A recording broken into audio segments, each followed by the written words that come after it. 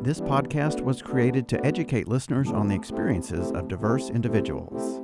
However, all opinions expressed by the host or guests do not reflect the overall standing of Tarleton Radio or Tarleton State University. Hello, everyone, and welcome to Making Space, the Diversity Dialogue. I'm your host, Cole. This is a bi-weekly podcast where together we'll have questions answered about socially sensitive topics while learning how to create lasting relationships with diverse people. As of June 15th of 2020, the Supreme Court ruled that the LGBTQ plus workers are now protected from discrimination under Title VII of the Civil Rights Act. This was an incredible ruling and win for this community because in many states, including Texas, LGBTQ plus individuals could legally be denied jobs and be fired from their jobs just because of their sexual orientation or gender identity.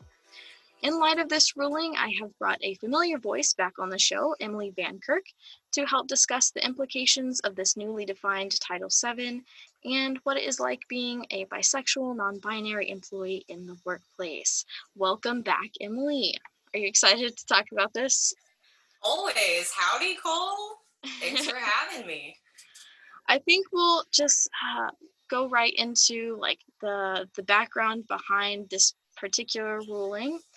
So we can discuss how this ruling even came about in the first place.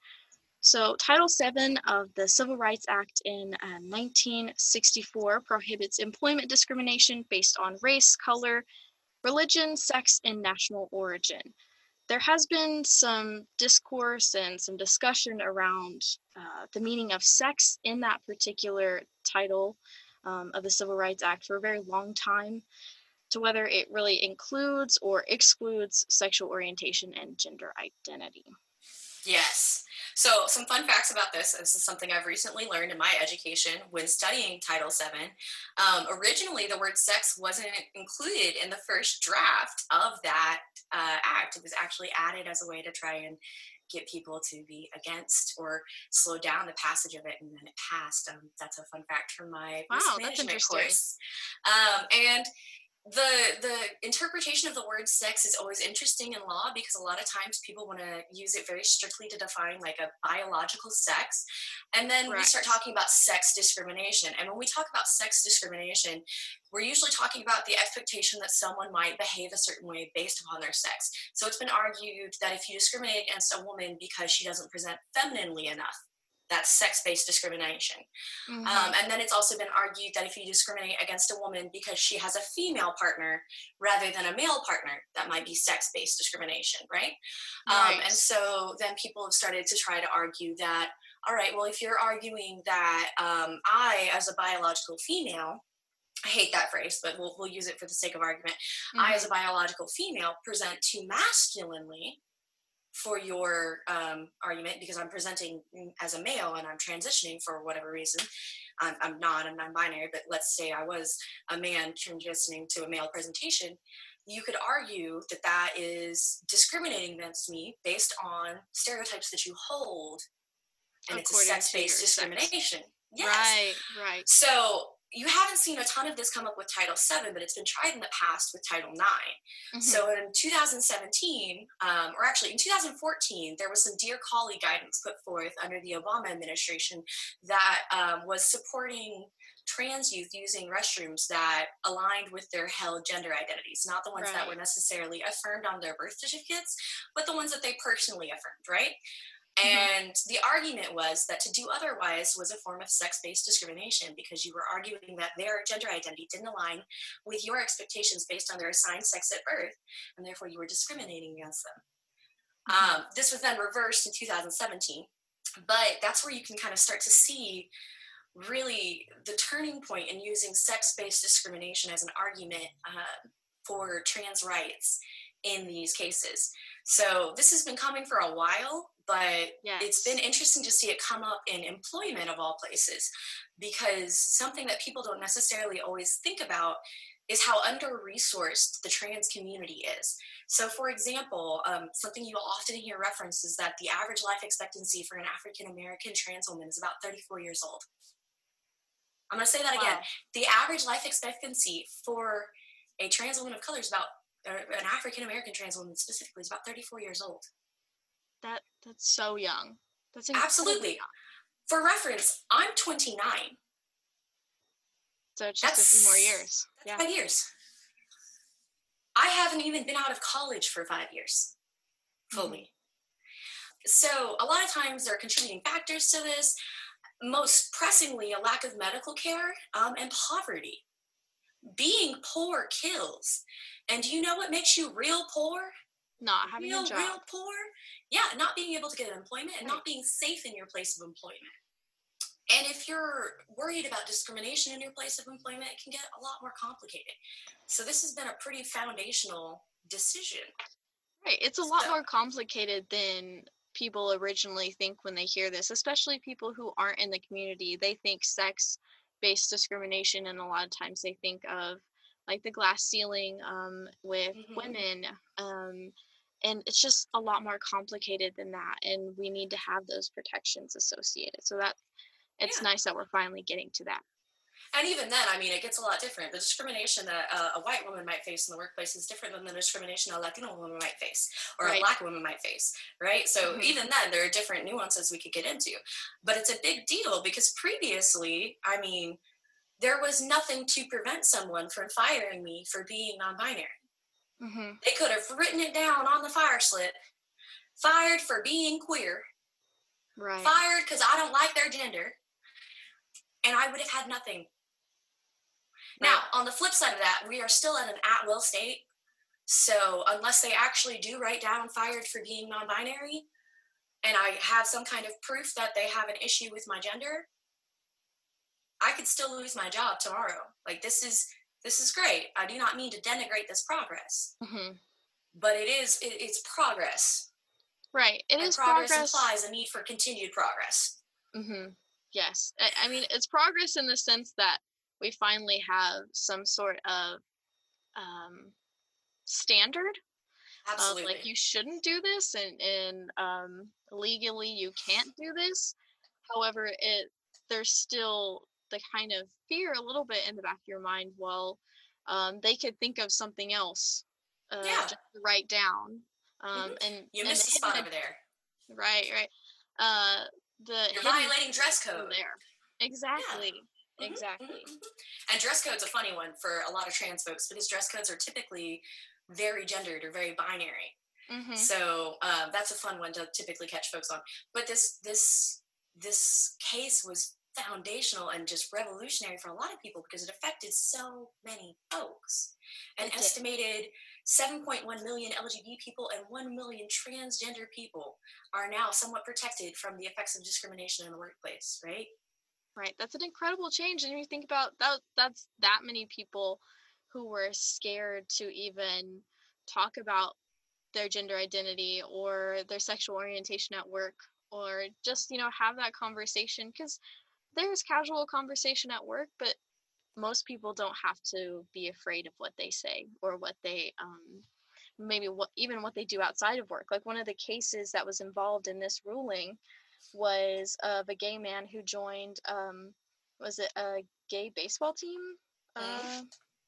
So I mean, he was just doing something outside of work. He was doing something recreational and fun, and his work then fired him for joining that recreational softball team.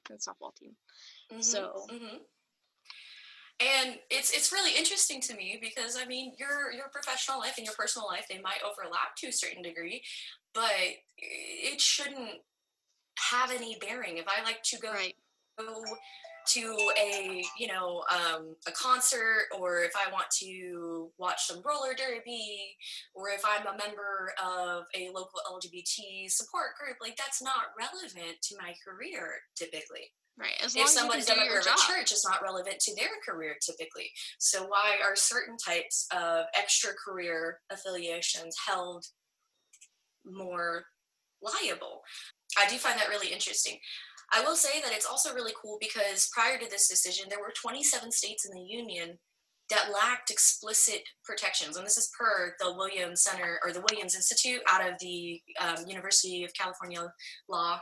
Right. And I will include that in the research. description. So yes. Wonderful.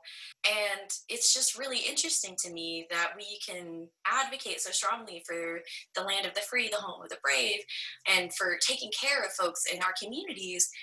And you know, over half our states weren't protecting their citizens. Mm-hmm. It's a big disconnect there, and people don't really understand it until it's brought up.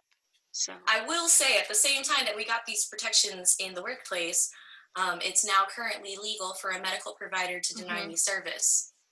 Yeah, that came at a very interesting time. It was right before this ruling, which is the removal of protections for transgender people in healthcare, and that of course includes non-binary folks too, because that transgender is a umbrella term used by people sometimes.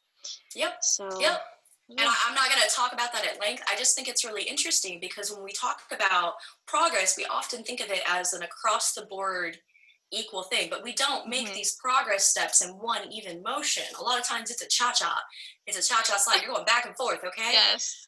And a lot of times it's frustrating because when you look at the history of advocacy, particularly for the rights of LGBT folks, particularly for the rights of people of color, particularly for the rights of women, there are times we've had to advocate for things that you shouldn't have had to advocate for. Right. It should have just been something that was already there and already assumed in those inalienable rights, right? But it was taken away or it wasn't ever given. And there have been policies and laws put into place specifically to bar people, not to actually give people rights, like this transgender and healthcare policy, and the transgender and military policies, and LGBTQ plus people, and being able to work for the federal government. Any of those things. It's been often specific. It's often interesting to talk to people because they sometimes see the advocacy happening in the legal setting. They're like, okay, but why do you have to go to the courts with it? And I often have to respond, well, because it's always taken place in the courts. So when you think about it, laws have been made regulating queer folks since we've had laws. There have been laws against being queer for a very long time. I'm not going to go back into the entire history of it, but for reference, it wasn't until 1973 that we took being LGBT, being homosexual, out of the American Psychiatric Manual as a disorder. Right, the DSM. Right? Yes, absolutely. And it wasn't until 1993, with the passage of Don't Ask, Don't Tell, that we actually repealed the 1953, I believe it's 53, let me check my notes here, 1953 Executive Order 10450 issued by Eisenhower that banned homosexuals from working in the government. The reason that we have to do things through the legal system is that people have made laws to prevent us from participating in society. Right. The reason that we have to fight legally to get our right to marry is because somebody made it illegal for us to marry. The reason that we have to fight legally is because somebody made it illegal for us to have sex with each other. Which no one ever made it illegal for people to have sex in a heterosexual consenting relationship. Well, actually, technically they did, because they defined sodomy a very specific way, and if two heterosexuals have sodomistic relations, it's still technically illegal in a couple of states. But nobody's out here just wanting to fight the law for funsies. It's something that came up because somebody tried to regulate queerness out of American society. And I'm not saying like Big Boogeyman, but these things don't come up organically. Right. There's a reason for this. Right. There's a reason for all of this. And it's not, you wouldn't go through all of this issue and all of the backlash for no reason. Here it is. It was 2003, Lawrence v. Texas. It was a Texas Supreme Court decision. A Kansas law criminalizing gay or lesbian sex was declared unconstitutional. It's that recent. Wow. It's that recent. I mean, if you think about it, we have LGBTQ plus people weren't allowed to get married until 2015. Mm-hmm. Mm-hmm. Mm-hmm. That's only 5 years ago. Exactly. And so when you have to advocate for your rights through a legal system that doesn't necessarily see you as full people to begin with, it's really hard. Yeah. So that's my little spiel there about the different laws and law cases that you can find. There's some really great resources online that'll walk you through the timelines, particularly things like No Hate and Prop 8, mm-hmm. the repeal of Don't Ask, Don't Tell in 2010. Right. And of course, we do have the win that we had recently with which is fantastic. LGBTQ people in the workplace. Exactly. It is fantastic. But there's still a lot to fight for. And I think some people don't really understand why we're still fighting. It's because there are still a lot of things that have no protection. Mm-hmm. Like we mentioned, transgender rights in healthcare, transgender rights in the military, transgender Mm-hmm. students using the bathroom and being protected in public schools, even, because Mm-hmm. that was taken away. And I'm gonna throw this one out there: the LGBTQ plus panic defense. So the trans panic defense in the gay is still legal in some states. It's not protected or not banned federally. So let me state that plainly, because mm-hmm. you just said that real polite. The LGBT panic defense is when somebody claims, oh my God, I freaked out, someone was gay and then I killed them. Exactly. And then they get away with it. Yeah, and that is an accepted defense in some states. I don't have the number, but it's still out there and it still can be used. And that's incredible. Like, why has that not gone away? Like, and that goes back to how there are laws and policies that were put into place to oppress LGBTQ plus people. Not to help us, but to oppress us still. And then there is, of course, discrimination on same-sex couples in adoption. Mm-hmm. A lot of adoption agencies won't adopt to same-sex couples. And then businesses still have the right to discriminate against LGBTQ plus individuals on the basis of religious obligation as well. And that's a big one here in the South. I found the states in which the panic defense has been banned. Okay. California, Illinois, Rhode Island, Nevada, Connecticut, Hawaii, New York, New Jersey, and Washington. Not one of those banned it more recently more further back than 2014. Mm. Those have all been banned between 2014 and 2020. Wow. That's how recent. So I can be very passionate, and sometimes people can be like, okay, Emily, you need to calm down. But it's seriously, if you take someone home and you get naked with them and you're like, I found something I didn't want to find, the response is not to bash somebody's head in. Right. It is not to kill them. That is not okay at all in any sort of way. And it's okay to have religious standings and to have feelings and to have opinions, and that's all right. But children still need a home. Exactly. I have strong opinions here. Yeah, and like you said, it's okay to have strong opinions. There's a lot of stuff that is still worth fighting for, right? And there is a bill being introduced in Texas against the trans and gay panic defense. So okay, I did not know that, so I'm glad you brought that up. Oh. There are websites dedicated to revoking the trans and gay panic defense. Mm-hmm. So there's a lot of advocacy directed towards that. Right. Thank God. Do you want to talk about how your experiences have been as a non-binary person and as a bisexual person in the workplace? Sure. I'm going to address those as two separate questions because they really are. Yes. So as a bisexual person, it's generally okay because I'm an acceptable flavor of queer. I date a lot of men.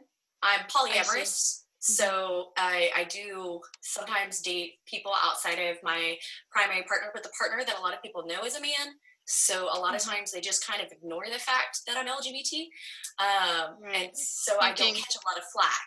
You can pass as straight. And what we mean by that is just that people can look at you and say, okay, that person's straight, without really thinking about it. It's the heteronormativity that we mentioned in a previous episode, actually the first episode of this podcast.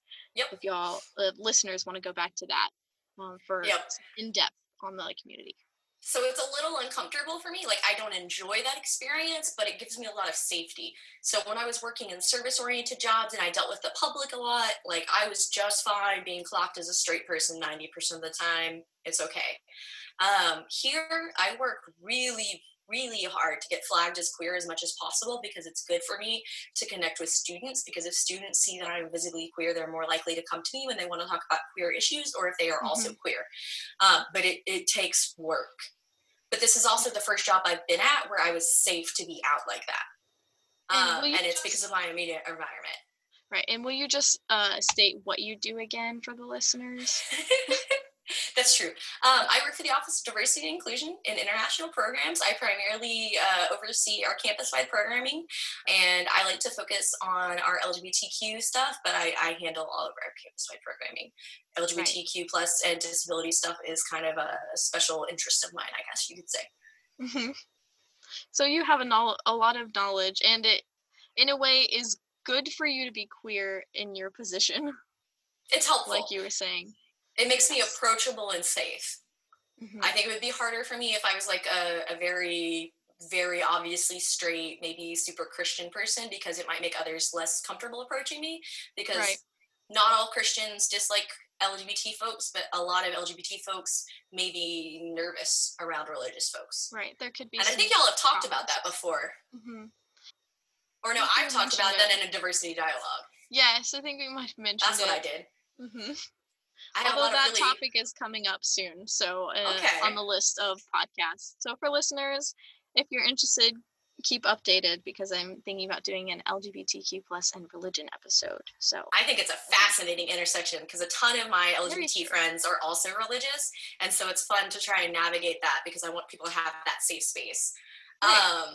But yeah, so this job I've been really comfortable and safe to be out at, mostly because of my immediate circle of support.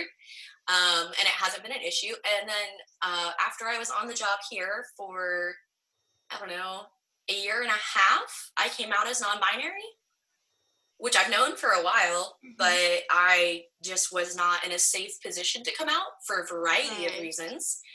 And non-binary is a gender identity that is, one, an umbrella term for a lot of people, and two, really not well understood. So I'm AFAB, I'm assigned female at birth. I do not identify with womanhood.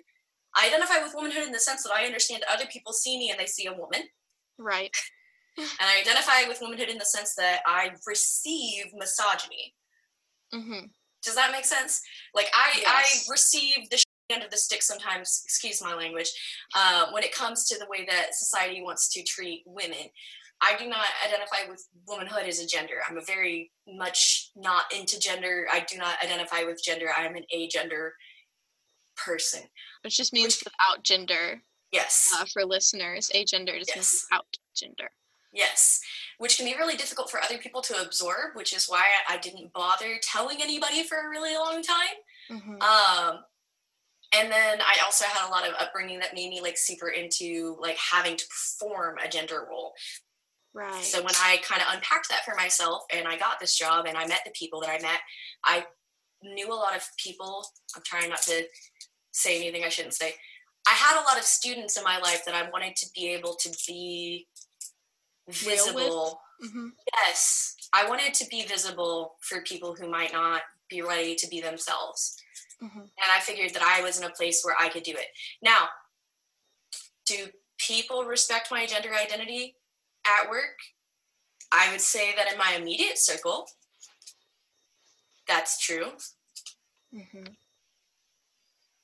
I don't know that it's necessarily well understood. There's still a lot of social norms that you're expected to participate in as AFAB or assigned female at birth, or instead of being a non-binary person, you are still kind of expected to wear certain things or present in a feminine manner, even though you are non-binary, and should be able to present however you'd like. Right. Or even just the simple things of like, please don't call me ma'am. It's been 2.5 years and I've been asking and begging. Right. Like, it's the simplest thing. And I understand that it's meant as a sign of respect. But if someone you've known for years is asking you, it does not make me feel respected. Do not use that term with me. It's no longer respect if you keep using it. Mm-hmm. Like, I know that probably is a little hard to hear for some people, because I also am a yes ma'am, no ma'am, yes or no sir person. Especially here in the South, it's kind of ingrained as you grow up to use those terms as respect. But there are some instances where it's disrespect, especially if you already know that it's something that person doesn't like. Making a mistake is one thing. A continued pattern is another. Or like when people make jokes about my pronouns, or refuse to use my pronouns, or make jokes about how I'll change my mind. And a lot of these are things that like people do off the cuff, and they probably do not mean anything serious about. And that's the other really challenging thing about it. So that's actually why I decided to come out, is because I have non-binary students on campus, because I know non-binary students on campus. And if this is the type of reception I get from well-meaning peers as a professional, where they're just slightly uncomfortable and they make little jokes and they mess up my pronouns and they mess up my honorifics, and it's not a big deal, and please don't get upset, and well, you should really just calm down. How are my students being treated? Mm-hmm. So a non-binary person in your workplace, it really means a mentoring role for students, and almost a person that paves the way for future non-binary employees, and even just LGBTQ plus employees, trans employees. Like, while you're kind of this front line and you get hit with a lot of things, you're just trying to make sure people understand and people know that it's not okay to do some things. It's not okay to say some things just around the water cooler, and it's important to respect people in the future. And I will say, like, my office, my boss, my VP, like, the people I work with directly are fantastic, and I couldn't name, like, a specific person who's intentionally caused me harm. I really couldn't. It's just that people don't realize the impact that their words have. So, and I definitely, you're right when it comes to I don't want to call myself a mentor. I'm very uncomfortable with that language. But, okay, I'm sorry. No, you're fine. I just would never refer to myself that way. When I went to Tarleton, I didn't know anybody in leadership or who worked for the university who was LGBT. There very well may have been. I didn't know They anyone. just weren't out. Or they weren't out to me. Present, right. Or I knew one person, but we're not going to name names, that kind of thing. But it's really impactful to me to be able to be as out as I am on campus and do the programming that I do. Mm-hmm. It's a big deal. And so when I realized that I could be open about this, and that I didn't care about burning bridges with my family over it, it was worth it, because I knew that I was going to have my boss's support, he was going to have his boss's support, and all the way up. Because the one thing I will say 110% is that Tarleton does not condone discrimination based on gender or sex or sexuality. And they have it for a long time. Like, based on the non-discrimination policy that I was handed when I entered the office, when I started working on Ally, we have been about honoring people's expressed gender identity. Mm-hmm. And that's big, considering that, I mean, it is. A lot of times people just adhere to what the minimum level is, and that is not what Tarleton was doing. Right. That's amazing. Now, has this ruling, since we're getting into Tarleton a little bit more, has this ruling changed anything about Tarleton, at least in the workplace for employees? We were already at the standard that this ruling sets. So no. Not really. No. Just keep on keeping on, basically. Yep. It does change Texas, though. Yes. Because we were one of the 27 states you mentioned before that did not have protections for LGBTQ plus people and transgender workers and stuff like that. Now, is there anything else you wanted to add? I'm looking at my notes here, and I think we covered a lot. Just that it's important to do your research and to keep an open mind. As much as I say, like, oh, people said things or did things that may have hurt me without them realizing it, I do the same thing. So when I say that, keep in mind that I can do that to other people. People can do that to me. Cole's probably done that to people. I've probably done that to Cole. So when I say that, that's never meant as like you should feel bad and be scared of offending the poor little trans people. No. All I mean by that is that you are not necessarily aware of the total impact of your actions. Which sounds like a dumb statement, but hear me out. Because you're not necessarily aware of the total experience of the people you're impacting, right?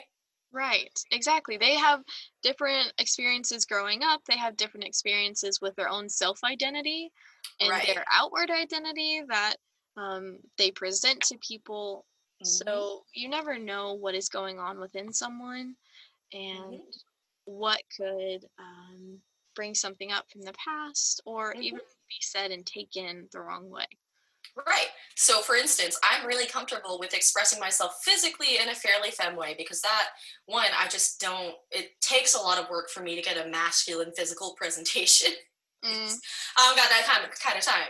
So it means a lot to me for people to drop the honorifics. That's why it has such a big impact, right? Right. On the flip side, I also have to be willing to accept that people may not intend harm and be open to reconnection, right? So my only thing I want to say and close on this is, one, do your research. There's tons of information out there. Cole's going to link all kinds of fantastic resources. Yes, two, great. I am a resource. I'm here for you. I mean a resource in the sense that I will send you more resources and that I will have this conversation with you. I have the spoons. I will talk to you. It's okay. Right. You can ask me the offensive question. I don't care. And three, it's okay if you accidentally hurt someone as long as you're willing to talk to them about it. Right. As long as you just keep that open form of communication to rebuild that relationship there and even build a stronger relationship because you understand now what they're going through and build it. Yep. Because the issue is when you dismiss the harm because you're not experiencing it. I don't know if that makes sense, but that's the big takeaway because I know I went on kind of a tangent about the ma'am and miss there, but like I don't want people to go, oh God, I can't talk to Emily no more. But no, you just need to know how to go, oh, hey, I didn't realize that would hurt. My bad. Right. Because I want to do the same for you. You, Cole, and you, the listeners, and you, the community. Because I think that Tarleton is a better community when we work together to be a better family. Definitely. And I love my family. Yes. Thank you so much for coming back on. And hopefully we'll get you on in the future and we'll do some more LGBTQ plus topics. Hopefully I didn't ramble too much. No, definitely not. All right, folks, I want to thank Emily Van Kirk once again. They brought some really interesting discussion points to us about legislature and about just seeing what other people's experiences are and their personal experiences as a non-binary employee in the workplace and a bisexual employee in the workplace. So that was incredibly interesting. If you guys do want to learn more about the 3 court cases that sparked this particular ruling on June 15th of 2020, I will link sources in the description for those 3 cases. That was 2 cases in regards to gay men and then 1 case about a transgender woman. Keep updated by following us on Instagram, Facebook, and Twitter at The Planet 100.7. That is the radio station that we are based out of.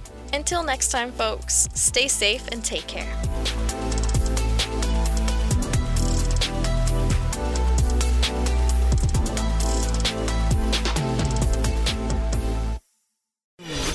This has been a Tarleton Radio Network podcast with production from AJ Heyer and Taylor Welch. Find more great shows by searching Tarleton Radio Network wherever you get your podcasts.